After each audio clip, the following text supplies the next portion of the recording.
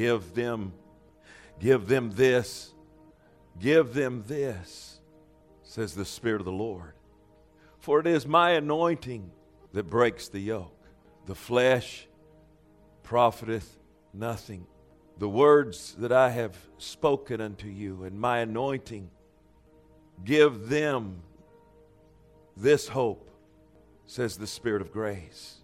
For they're not looking for your bling, your intelligence, your talents, your abilities will not break the yoke of humanity, says the Spirit of the Lord.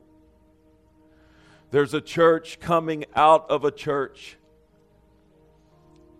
and there's a sea of humanity crying out in their hearts for a reality that is beyond what they've seen in the present day church. Don't give them your pop talk.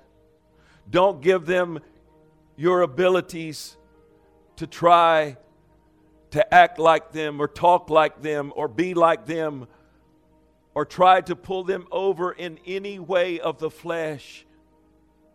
But there is a world that's hungry for what only the firstborn could give them, was the anointing that broke all yokes and set every captive free. The reality that the world is looking for today is not in glamour or sparkle. They're searching for a place of reality in my presence that brings them peace and a settlement of heart and a reality of truth, that God's Word is absolute truth. And the things that I have spoken unto them in my Word will come to pass. Yes, sir. I'm asking you to give them this of what you've received first, privately in my presence. If you don't do this privately, you will not have it to do publicly, says the Spirit of grace. For no man reaches into this well superficially and goes there just by title. No Mr., no Sir, no Ma'am, no doctorate, nothing of degree will graduate you to a place. No Reverend, no seated place of authority in the natural gives you access into this place. But my presence, and as you spend time in my presence and go out, you'll offer this inadvertently, without thought, to the world. Stop trying formulas. All formulas dissipate under my presence. Know that as my firstborn, my beloved, the one you call Lord and Savior, as he began his day, that it was of utmost that he began it in presence. As I placed inside of him not only the direction but the authority to bring forth my kingdom, and that it would come as I will in him through my presence. Do not be lost even in the natural things as you go forth. Because the one who learns to live in my presence, even in the midst of busyness or even chaos, will not hear the sounds of the natural around them, nor will they bend to opinion, but they will go straight forward, moving as they have been dictated by my presence. First, in a private place.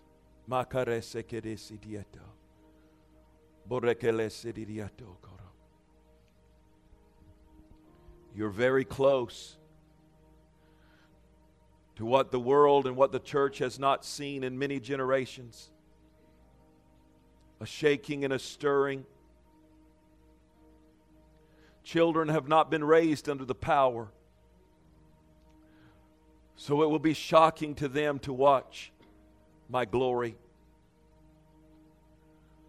But surely as an orientation comes, those who stay in my presence and birth this thing will be the kings and the priests of the earth who deliver this unto their generation, says the Spirit of grace.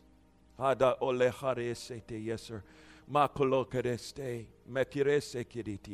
day of glamour, the day of bling, the day of high things to attract man is over. I strove and strive as far as I possibly could with many of these places who by their own ability have tried to attract men for numbers' sake alone. But I am gravitating to those places and to those people who will forsake Mahala Ediateka Masoto Begadokote. Glitzy ideas will not get them in. They're searching for peace and they're searching for power. Spend the time. Worship you, Jesus. Amen. So, why don't you turn with me to 1 Peter chapter 5. Well, 4. I'm just listening as we go this morning. It was, and we may call a line in a little bit to just listening for the baptism of the Holy Spirit or whatever the Lord says. Because when I know when He takes a while to, He's usually 2 or 3 days, sometimes 2 or 3 days in front of me. I don't even ask what He'd have me to prepare. It just starts coming. So today, He wasn't saying anything except that I could feel His presence, and that's everything. You always want to know His presence. What could I say to you? Yes, sir. So, please, in regards to everything that he was saying in that beginning prophecy, it's so important that we do everything that we possibly can to attain into that. What did he say? Well, I heard it for the first time myself. I didn't rehearse that and come over here and say, well, I'll speak in tongues and then prophesy. But when you spend time with him and preparing, then you want him to go any way that he possibly wants to go. Forward, backwards, laterally. It doesn't matter. In the Spirit that I'm talking about. So we're after a supernatural revival where the best way for us to say it is the blind see, the lame walk, the deaf hear, the dumb speak, dead are raised, demoniacs are set free, maimed are made whole. How about that one? I can't wait to see arms and legs grow out. Well, the same works, he said, the same works that I did, or I do, you'll do also, and greater because I go to the Father. We like fellowship. That's wonderful. We probably should do more of it, but fellowship won't bring it. We like other things, but if it was a sovereign move, like he had just like, okay, I want to bring in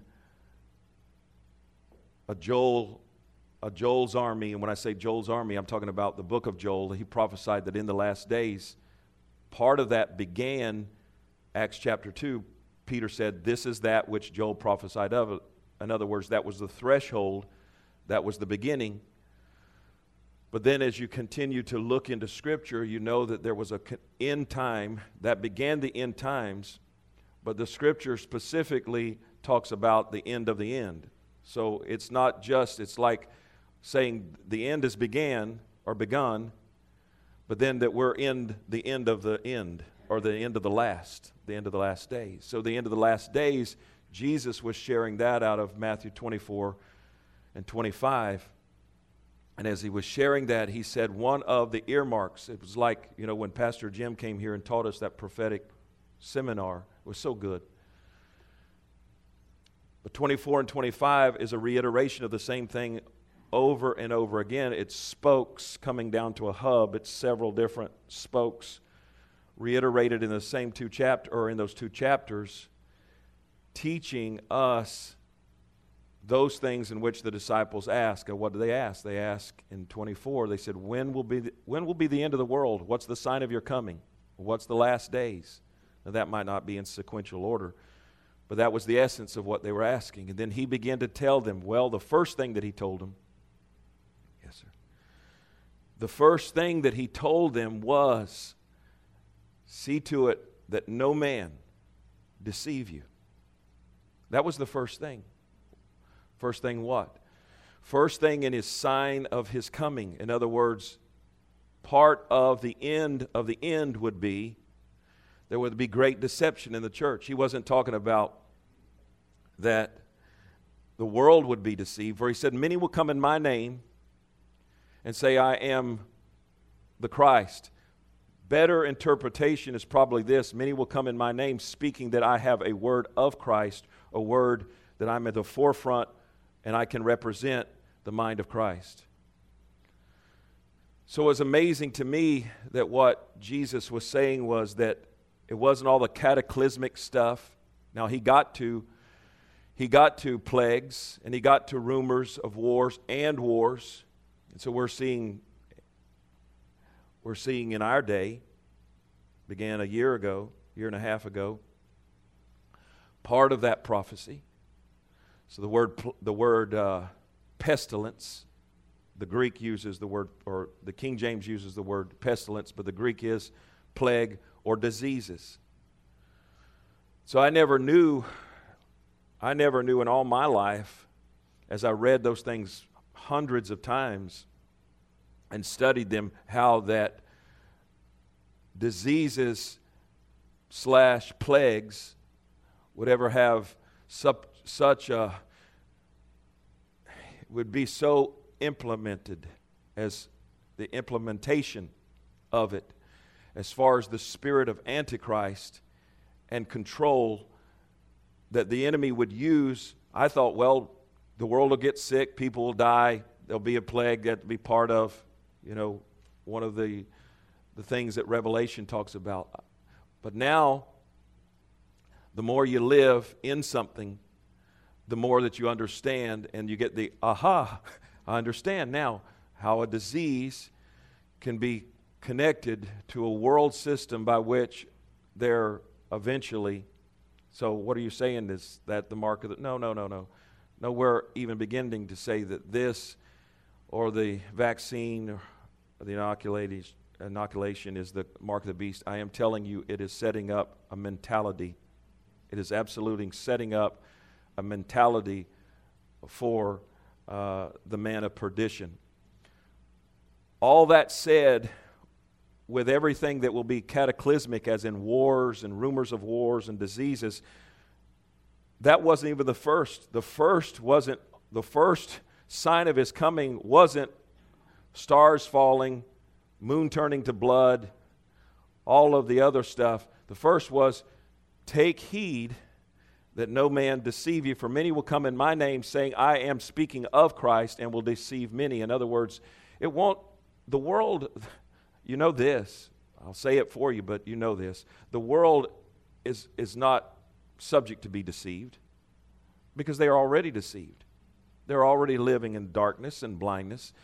He's talking about a church living in an age in which Paul testified of in Thessalonians. He said, I'll tell you again, although I've told you before, basically, that day will not come about except there be a falling away first. In other words, it won't be that you'll just say that particular person backslid you'll notice that there will be a mass migration of people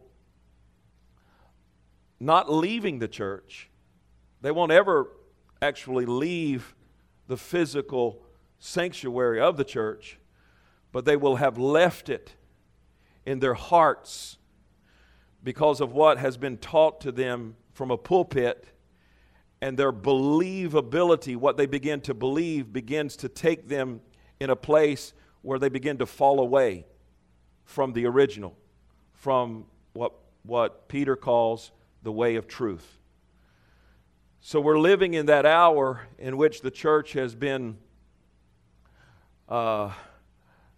so subtly seduced into believing doctrines of grace that don't exist, doctrines of manipulation.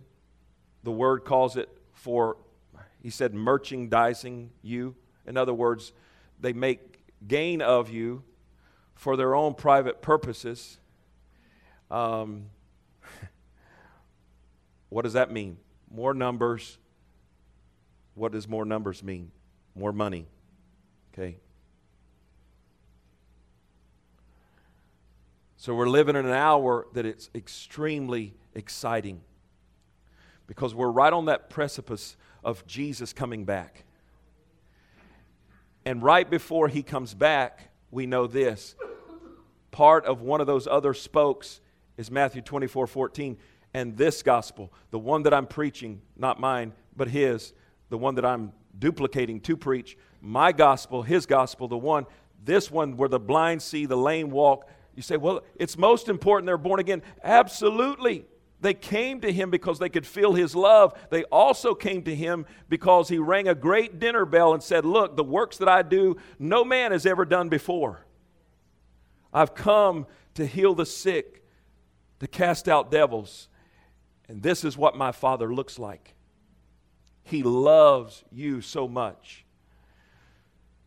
Now, the church at large is looking at the grandstands, and much of it is just, it's not even that there's so much even rejecting it, they don't even see it.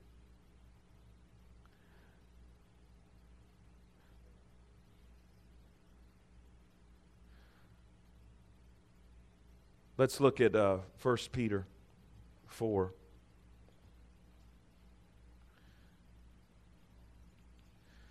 Now, I said this, I advertised one of Jim's series Wednesday night. He's doing a great series on judgment. I'm really just listening as I go. But I did get this first part. So this is more on judgment, but Jim's doing some really good stuff. Jim Martin, I'm talking about, for those of you that don't know. You can go to his website and listen to, I think there's about 6 or 8 of them now. But one of the verses, and I've ministered on this several times before, but I want you to look at 1 Peter. Well, let's start at verse 14. Peter was speaking this to the church then, and he says, if you be reproached for the name of Christ, happy are ye. For the Spirit of glory and of God resteth upon you. On their part, on who's their part? The world. And now we're understanding much of the corporate, I'll call it the corporate church. On their part, he is evil spoken of, but on your part, he is glorified. But let none of you suffer as a murderer, or as a thief, or as an evildoer, or as a busybody. He put busybodies right in there with murderer and thieves. What does busybody means? You run your mouth too much. You have too much to say. You get things stirred up unnecessarily. So, I'm talking about where it affects people's lives. He says, let none of you suffer as a murderer, a thief, an evildoer, or a busybody in other men's matters. In other words, it doesn't concern you. Yet if any man suffer as a Christian, let him not be ashamed, but let him glorify God on this behalf. Then verse 17 says this, for the time, it's the word kairos, it's a time, a season in the Greek. The time is come that judgment must begin at the house of God. And if it first begin at us, what shall the end be of them that obey not the gospel of God? So we'll stop right there. In other words, he's saying he's putting a plumb line, or he's placing something to where that this, he's saying judgment, the end time judgment. So if you look at, I will say this, if you look at 1 Peter and 2 Peter and Jude, you'll find a lot of similarities, but you'll find a lot of paralleling with the end time events. So what Peter is also saying here is that he's teaching the church how to look forward to simultaneously with some of the things that Jesus said in Matthew 24 and 25. That's where he talks about for the time, or the kairos has come. In other words, it's getting close. This is what also to look for.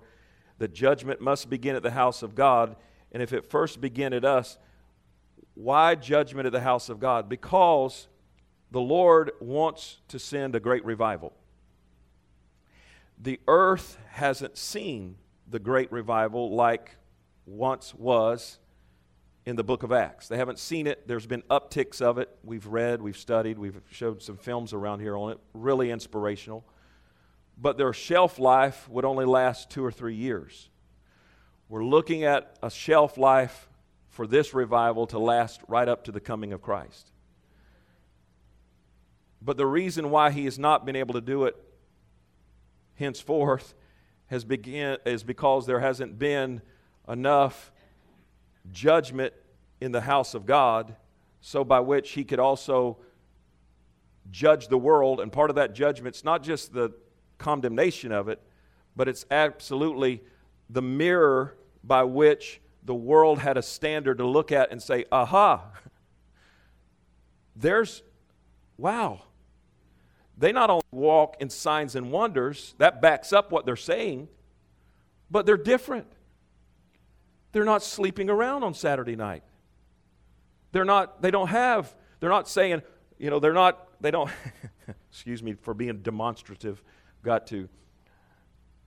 don't want to spoil your overall assaying of Christianity. I want you to keep a general thought process that churches are wonderful and the ministers, until proven guilty, are wonderful. But I don't know how. It's not up to you to know, and you shouldn't even try to investigate. But it would shock you, and it would make you, some of you that were maybe too weak to understand that there's a major difference.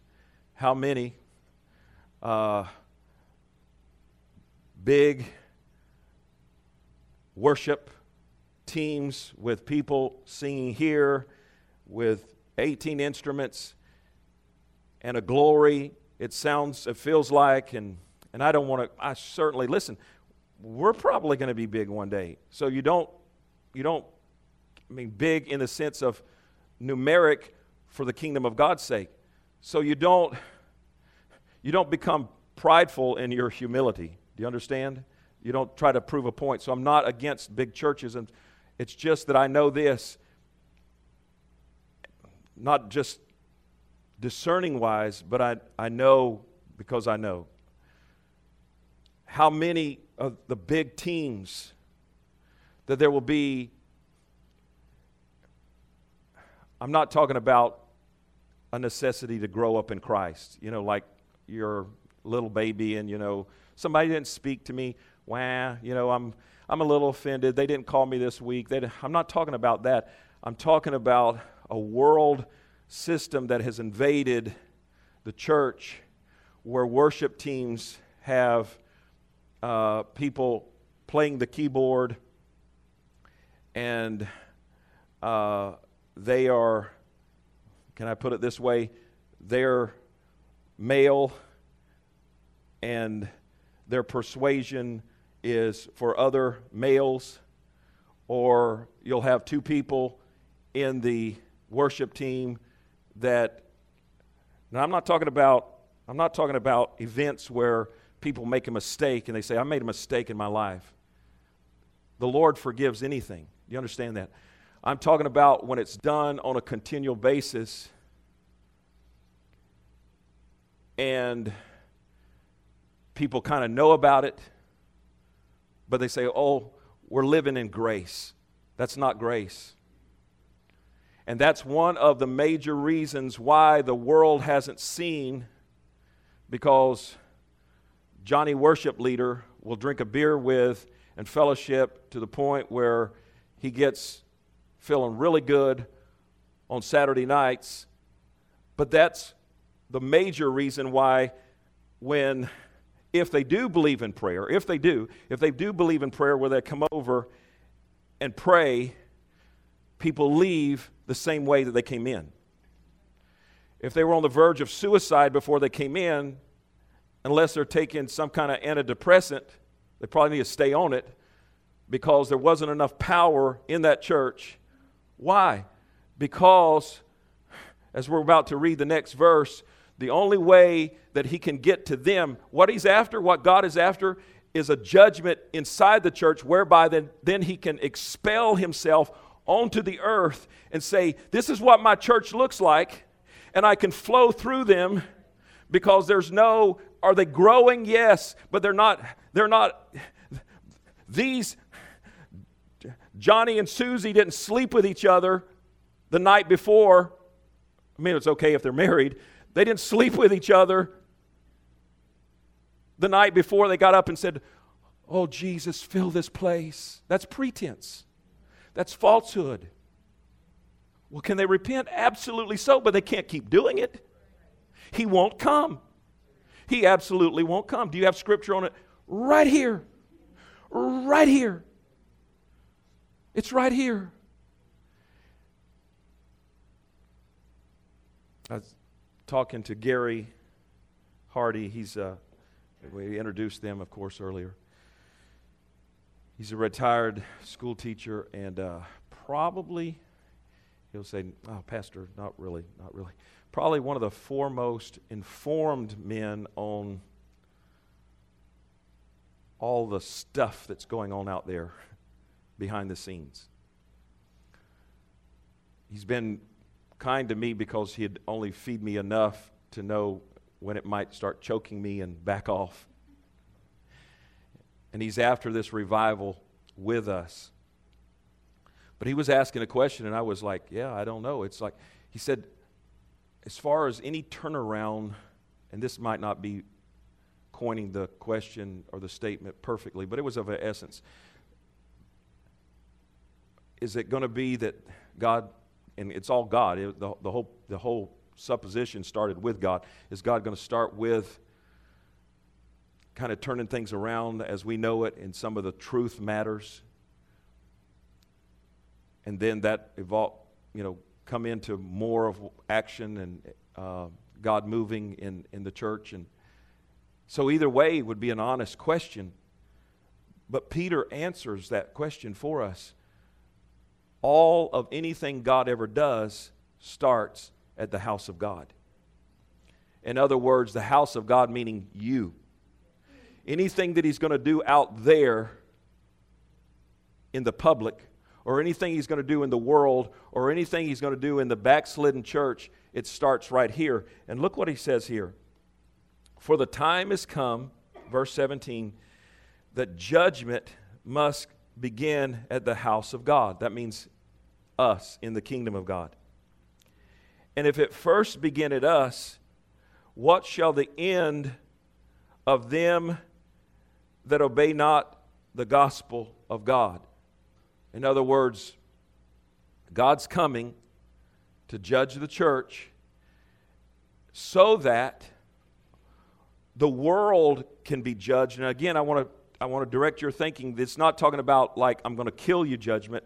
It's the judgment that he's allowed to bring, although there is a punishment kind of judgment, but the judgment that says I'm allowed now because of the standard of the church. See, God doesn't flow through anything except we are his body. You do know Jesus doesn't live on the earth, right? And he doesn't, I mean, if we say Jesus was here, yeah, he was here, but he was here through the person of the Holy Spirit. Jesus is up there, or it's not, we say up there, it's really a realm. It's another dimension is better. In other words, it's not necessarily, you can't get in a spaceship and fly there. You just, you know how they step through the coat rack on the Chronicles of Narnia? It's just another dimension. In other words, the kingdom of God's here, but it's another dimension. So it might as well be 1,000,000 miles away or two seconds away. It's just another dimension. But Jesus lives there. The Bible says that he is seated at the right hand of the Father. The only way the world is ever going to feel Jesus, taste Jesus, smell Jesus is through us. Now, are we yet perfected? No. But do we have an ability to stop doing habitual, destructive sins? Absolutely so. That's why he says in this next verse, look at verse 18, he says this, and if the righteous, that's us, scarcely be saved, where shall the ungodly and the sinner appear? Again, I'll read it. And if the righteous scarcely be saved, where shall the ungodly and the sinner appear? The word scarcely is the word molis in the Greek, and it means to labor or to have labor pains. I think that's one of the first word meanings that you'll see, especially if you're looking at a snippet, if you're looking at a more expanded dictionary, Greek dictionary. But what I'm trying to get across to you is this. When he says, if the righteous, that's us, turn to your neighbor and say, that's me. Tell somebody, I am righteous through the blood of Jesus. Amen. Amen. We're having all this serious talk. I want you to feel righteous. Okay. And if the righteous scarcely be saved, that word scarcely is the word molis, or means, let me put it this way, it means critically saved. In other words, your walk with him is not, it's not graded on a curve. I used to love curves. Because you throw out the top and you throw out the bottom and you just kind of put them all together and say, we're going to put, I don't know if Gary ever allowed curves, but I liked it when kind of graded, because somewhere I could probably fall in the curve in grading. But he's not grading the church on a curve. He's grading the church on John 17:17. His word is truth. That's the only standard. And when he says here, if the righteous scarcely be saved, it's what he's saying here, if the righteous, it doesn't mean like you can barely, it sounds like in the King James, if like I'm scarcely, barely, that word scarcely is not barely or marginally. That's not what it's saying. You're not marginally. In other words, I'm just saved. No, listen, if you're saved, you're born again. And if you're born again, you have a new creation on the inside of you. You are not the creature that you once were. Every one of us, and I could teach that whole lesson, 1 Thessalonians 4, going into 13 and on, but talking about who we are, what we are, and how the dimensions are we are. We're spirit, soul, and body. Inside of each one of you is another one of you. There's a replica of you. It's the spirit man. That's where Paul talks about, I pray your whole spirit, whole, W-H-O-L-E, your whole spirit, soul, and body be preserved blameless unto the coming of the Lord. Well, if you're born again, you are that new creature. The only way that you ever are Now, I hope you understand this. The only way that you ever are eventually, and it makes it hard for the Holy Spirit, but if the pixels, let's put it this way, light is who you are. You've become light. And I'm just doing this for illustration. This is not, I can give scripture in essence. I can't give you a scripture per verse. I'm just painting a picture. If you're light, you're full of light pixels. But the more that you sin against your own conscience, these people that I was talking about allow that. And I'm not trying to run down other churches. I'm not trying to be mean to people. I'm just trying to answer the question, why has the church not seen a revival in so many years? It's because what Jesus said truly has come to pass in our generation, that there would be a misrepresentation of the truth of the gospel. Many would come in my name saying, I am representing Christ, but they would not be teaching. So, Pastor, are you saying that holiness and power go hand in hand? Absolutely. You guys can give yourself a grade, an A+. You graduate. It really does. What kind of holiness? Self-induced? No, but obeying His word. Saying yes. And when you do sin, do you know what repentance is? Repentance, no, I know enough Greek to be dangerous, and I've got Jim Martin's telephone number in my... But I can tell you this, repentance is not just saying, Lord, I'm sorry. That's the first part. I'm sorry. Repentance is this, and I'm not being mean, I'm not turning my back on you. Repentance is this. I was going this direction, I will go this direction. Repentance, the word repentance means I won't do it anymore. It doesn't mean I will do it with the intention that I can get forgiveness now because I'm going to do it again. The word scarcely is not barely, like hanging on. It's not the word. And if the righteous are barely saved, well, how can you be barely saved? Let's say if you've got an inward man and it's lit up, does it glitch? Sometimes it's saved, sometimes it's not. I was saved a minute ago, now I'm not saved. No. It takes a good while for you going in a sinful direction for those pixels to begin to diminish and diminish and diminish. Although certain sins will take you there real fast. But if the righteous are scarcely, meaning let's put the word critical there. If the righteous are critically saved, in other words, he's not talking about your salvation the moment that you get born again, like come into my life. Every one of us here could remember when that took place. It took place, the word says in 2 Corinthians 5:17, if any man be in Christ, he becomes a new creation. Old things are passed away. Behold, all things, present tense, become new. It's not talking about everything in your life. Your street address becomes new or your telephone number. It's talking about everything becomes new on the inside of you. Well, the moment that takes place, you are a new creature. But he's saying here that he deals with his church for the standard of the world in a critical manner in which he's not going to, as a father, he's not going to let you get by with things.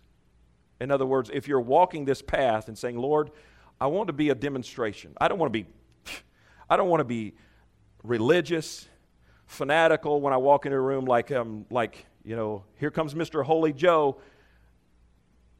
The best thing is when your presence portrays an atmosphere of first, love and compassion, and then power. Homer preached a wonderful message, as he always does, a few weeks ago, and he listed why were, I won't go into that. It's a powerful message. Get it, listen to it. Why were the crowds drawn to Christ? Because of his love. Why were the sinners, the publicans, the harlots, they were drawn to him by his love? And of course, you can throw in the healing power as well. That's part of the dinner bill. You don't, in essence, teach to the world out there, stop your fornication, stop your adultery. That's not the message you give them. You give them the message, come to Christ. There's a cross. His blood will cleanse you. It will forgive you. But then, in retrospect, now to the church, us inside of him already, he says this to those in the church, he's going to deal with you critically. In other words, he's not going to let you get by with stuff. He may wink at you a little bit when you're, a baby, but if you've been in Christ for 5 years, 10 years, 15 years, and you can keep doing stuff because he says, he loves me, that doesn't matter. Yes, he loves you, but you're never going to walk in his power because you are critically, when it says critically saved, it doesn't mean the present tense moment of salvation, meaning there was it means primarily that your continual salvation in which you're walking out is criticized, not from a critic standpoint that like he's trying to, well, you missed it.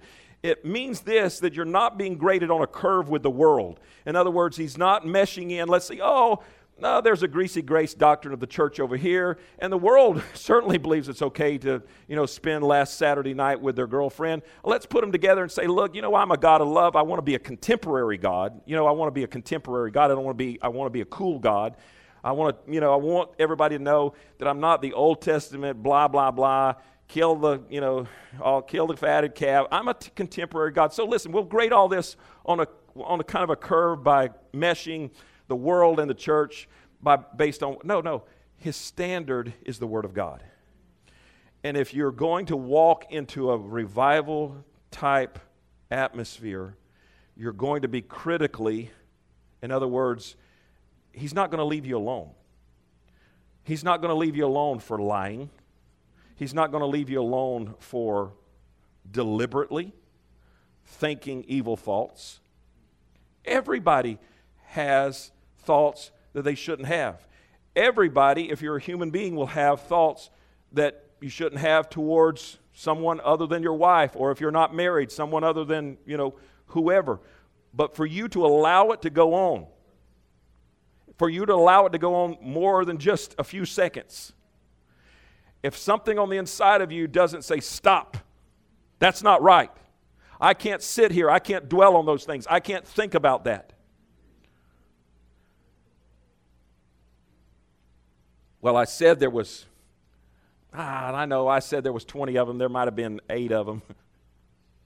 It's just I got excited. I'm a little exaggerative person. Stop it. Stop lying. Tell the truth. I have found, and I'm not any more smarter than any of you. You've probably found this as well. It's almost impossible. I find this of myself too. I have to reel it in. I find it's almost impossible for people to give reports on exciting things, especially, or on critical things, exactly like they happened, without adding a little bit to it, without adding a little bit of bling to it, without adding a little bit, and it just makes it a little bit more exciting. Speak the truth. And if I tell you I'm going to do something, do it. Don't tell your fellow Christian you're going to do something, and then they don't hear from you, or you don't call them. Well, Pastor, I didn't come here for all that. Oh, yes, you did. You're here. You're here. Yeah, and it's good for us, though. It's good for us. It better be tough, or we'll never get there. But we're not here. We don't have a church. Our church exists for one purpose: to take you to a place where things are not the new normal. I can tell you what the new normal is. It's not what the left is saying, and I love the left, praying for many of them. But the new normal is this: God is crying out to a church of people that will say, I want God more than I want anything else. I love, the zinger for me in Mario's brother, Mario Morello's blog last week that I read was when that pastor said to him, because you can be so, you can be so pretentious, with such a pretense, that's not a word, with such a pretense that you sound like, I want God. It's like the rich man, the rich young man, the young rich man. Master, what do I do? I just, and everybody's like, man, that guy's cool. Tell me what I need to do to be the best of the best and follow you. Well, what does he do? He throws a major fastball at him. Tell you what you do. You can be part of my discipleship. Sell everything you got. Give it to the poor. And come follow me. Now, I wasn't talking about all that. You're getting real. I wasn't talking about all that. I was just like, I thought we were going to go, have lunch together and I'm going to tell you how much I love you and cry. See, that group,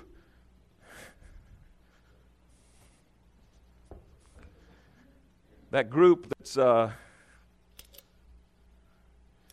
standing over here. Now, you don't have to give me this, but I'm just, not our group, okay?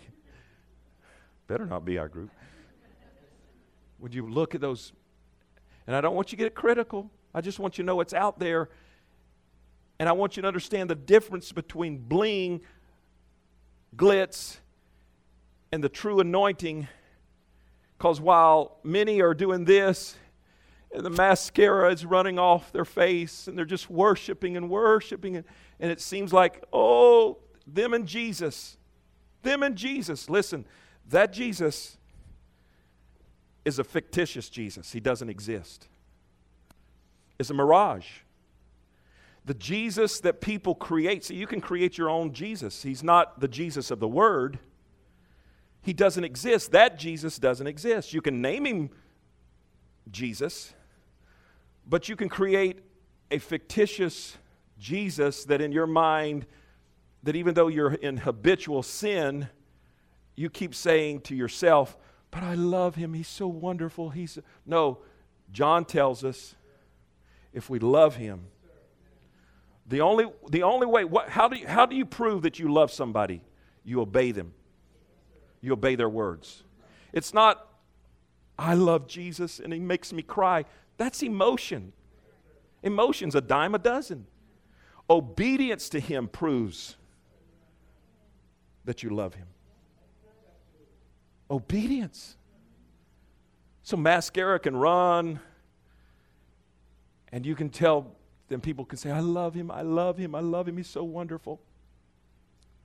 My son, and this is hard for parents, because here's the thing. When we read scriptures on the world being lost, it's somebody else out there.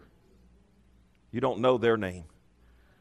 So I don't know their name, so yeah, they probably do deserve judgment. But listen, when you've got a mother or a father who said, I didn't raise him like that, or I didn't raise her like that, and yes, they're in a homosexual or lesbian or transgender lifestyle, but I know they had a real experience with God as a child. They got baptized in the Holy Ghost, but now they're out there.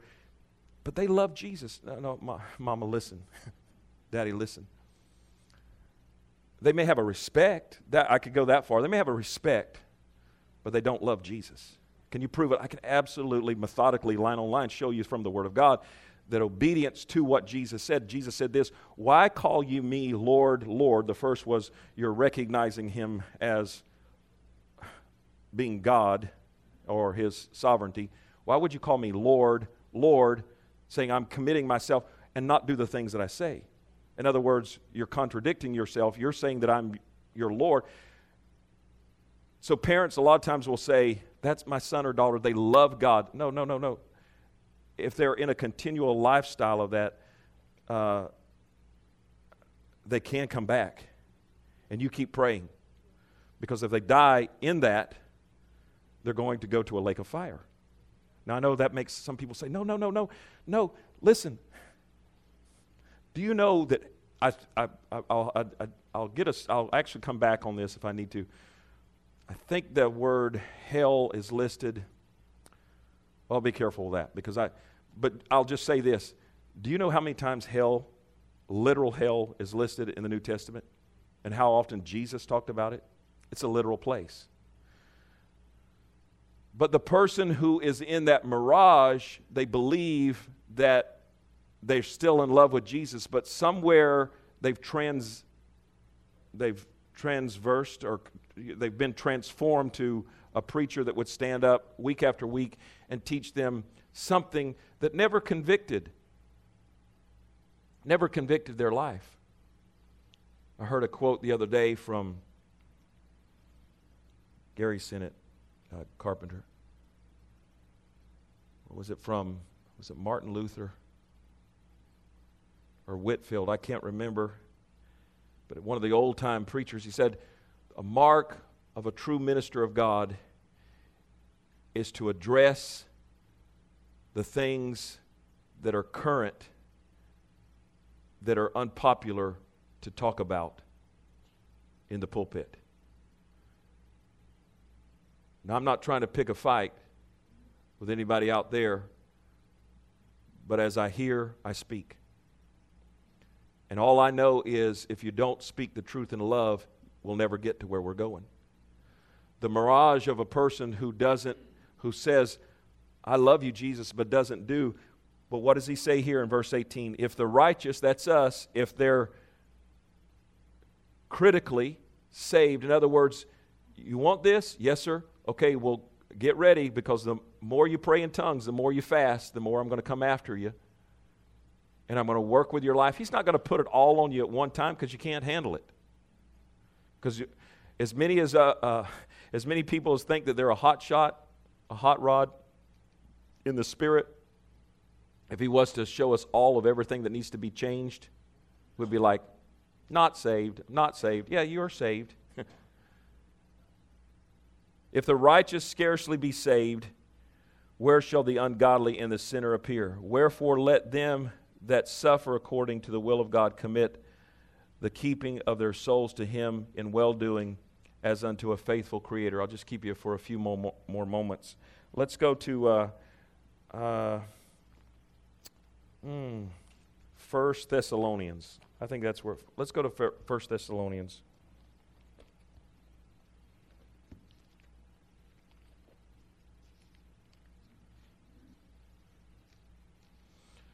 Hallelujah. Y'all ain't saying nothing. Good. Where's Sister Callie? Yeah. Yeah. Say it, Sister Callie. Say it.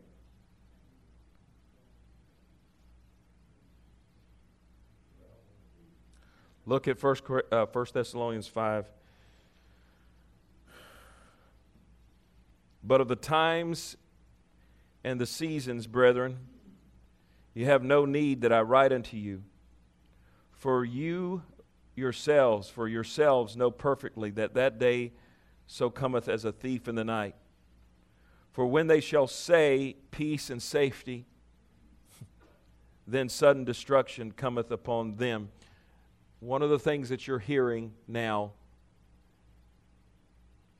is we're not seeing it, but we're hearing a very passive voice that wants to, as I said Wednesday night, cause us to take, and I'm going back to my Matrix days, the blue pill instead of the red pill. Let me talk soft to you.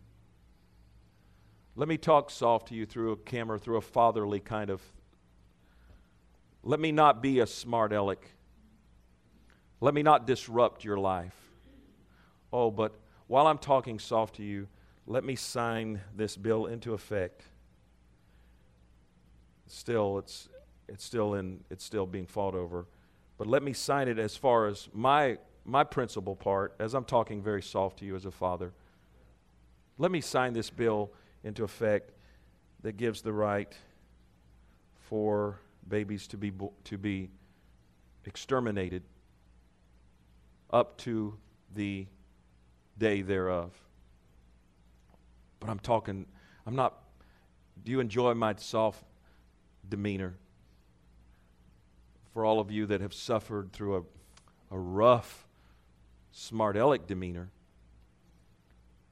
I'll talk soft while I write these bills. For when they say peace and safety, then sudden destruction cometh upon them, as travail upon a woman with child, and they shall not escape. But ye, brethren, are not in darkness. Everybody say, I'm not in darkness. Amen. We're not in darkness. That day should not overtake you as a thief. In other words, see, I get it. I totally get it. And man, I just love everybody. I don't love just the people that are on the walk. I love the people that are on. But I get it. There are going to be people come here and they're going to sit week after week. They're not going to, they're not pulling. You're not second string.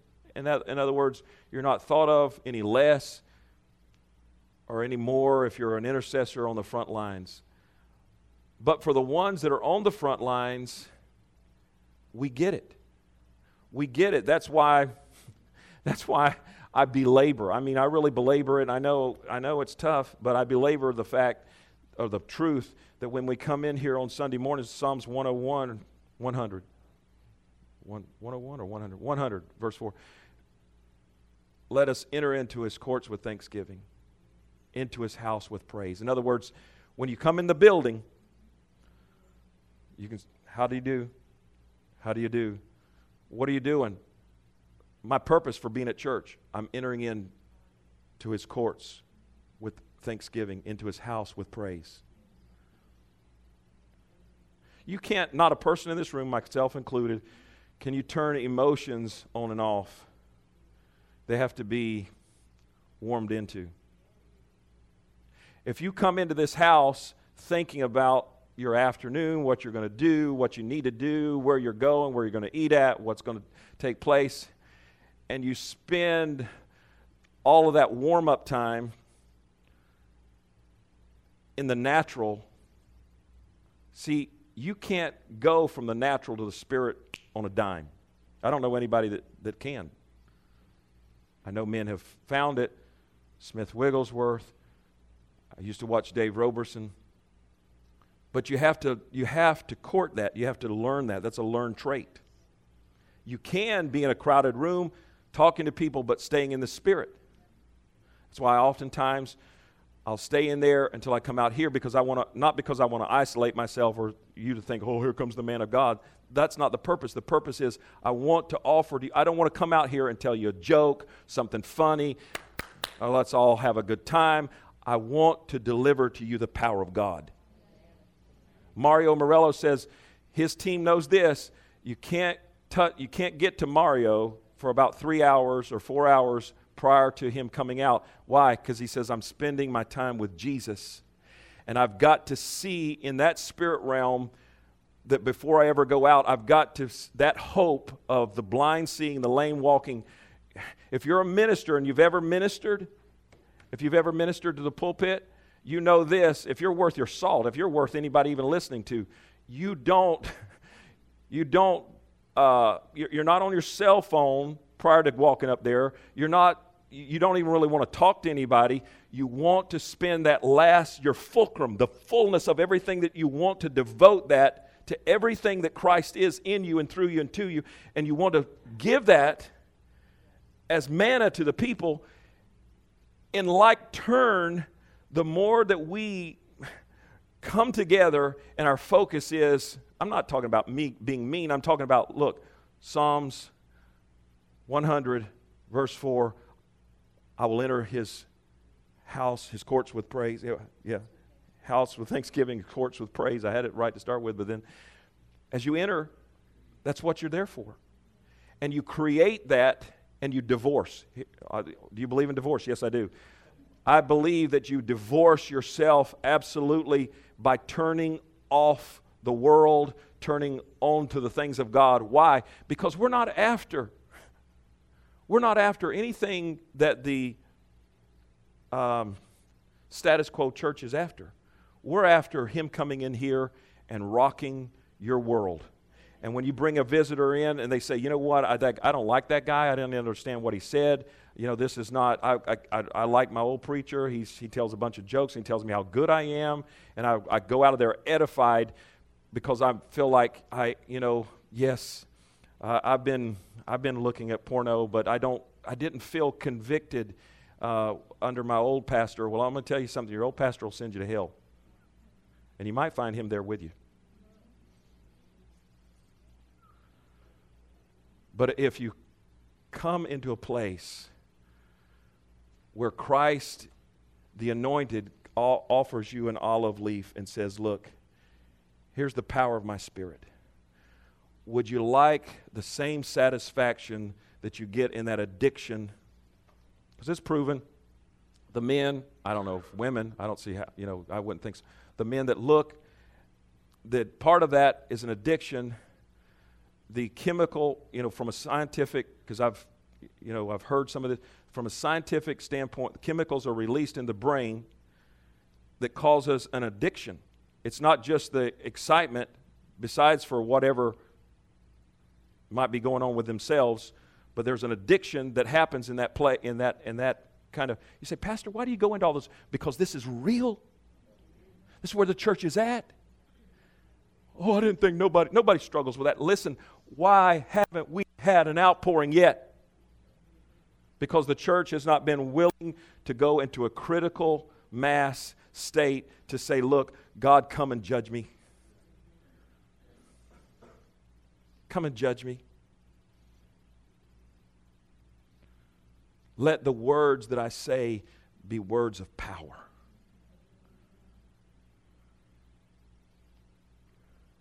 Let the words, I hate, I almost don't ever really say anything to anybody but I look for an opportunity. Because the Holy Spirit will create it. Anybody out there in the world, the UPS man, Amazon, whatever, whoever. The world has seen such a powerless church. And if you ask anybody, do you know, I don't even go, do you know Jesus? Everybody knows Jesus. Everybody knows, listen, everybody and their grandma knows Jesus. They all know Jesus. I'm a satanic worshiper on 3 nights of the week, but I know Jesus, Everybody knows Jesus. Everybody knows Jesus. Because the standard, that critical line has not been established that the world looks at it and say, wow, you really are. I've been watching you. I've been watching you, and you really do. You live your life in truth and righteousness. Oh, what I'm looking forward to is that when I speak to those babies, those little bald-headed babies that are going through chemo, glory to God. You can keep your PhDs. I could have got one probably. Could have probably got a couple of them. I think I'm decently could have. But what are you going to do? You're going to take a PhD and say, look, in the name of this, get up and walk. Or are you going to tell that devil when somebody said, we don't have devils in the 21st century. We're too sophisticated. We don't have enough power to make them manifest. If you jumpstart them, they'll get going. If you got enough positive charge, that negative is you're going to see something. You're going to see some major rebellion. It's not that they don't exist. Some of you, I'm not talking. In the name of this. I'll close with this. I had a guy come over here. He was a real nice guy. I like him. He had a PhD. He really he did. He was from a legit place, and it was like a theologian. And he told me, he goes, can I go to lunch with you? I said, sure. He goes, I got the doctorate, but I don't know the word like you do. He goes, I just got the doctorate so I could, when people wanted to argue with me, I could say, do you know I got a PhD? That I'm a doctor of theology? At least he was honest with me. And he asked me several scriptural questions, and I said, well, this is what the Word says. This is what the Word says. Listen, every single one of you, it doesn't matter if you're called to a pulpit, you are His in the earth. Don't get upset. The greatest affirmation of you being His child, the greatest affirmation of you being His son or daughter is that He's messing with you. Messing with you. He's critically, you feel His conviction. Oh, you know what? I said there was 20 of them. There was only 10. And the Holy Spirit came back. Oh, it's my, devil, you get out of here. No, that's not the devil. Don't run the Holy Spirit off. I told him I'd call him 2 weeks ago. I still hadn't called him. And you think about it just before you go to sleep. Oh, Satan, you're trying to mess with my sleep. Get out of here. No, the Holy Spirit's telling you, get out of bed, make a note, call him in the morning. Don't be a liar. Call him back. Hallelujah. Be what He says that we are. We're called to righteousness. Amen. Hallelujah. I'm so glad that I took the offering up before all this, because I didn't even know he was going there. Amen. Let's all stand. Hallelujah. Thank you. Thank you. Father, we love you. We thank you because Thy kingdom come, Thy will be done. This is what revival is. Your kingdom come, your will be done. This is revival. Your kingdom come, your will be done. So, Father, keep messing with us. Keep being critical in a godly, fatherly way.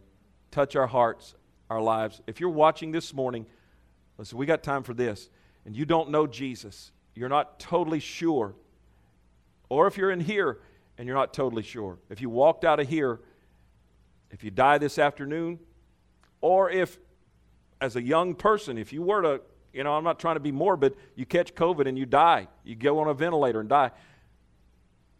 Why would you make heaven? Well, because I got confirmed as a child, or I got sprinkled, or no, that's not good enough.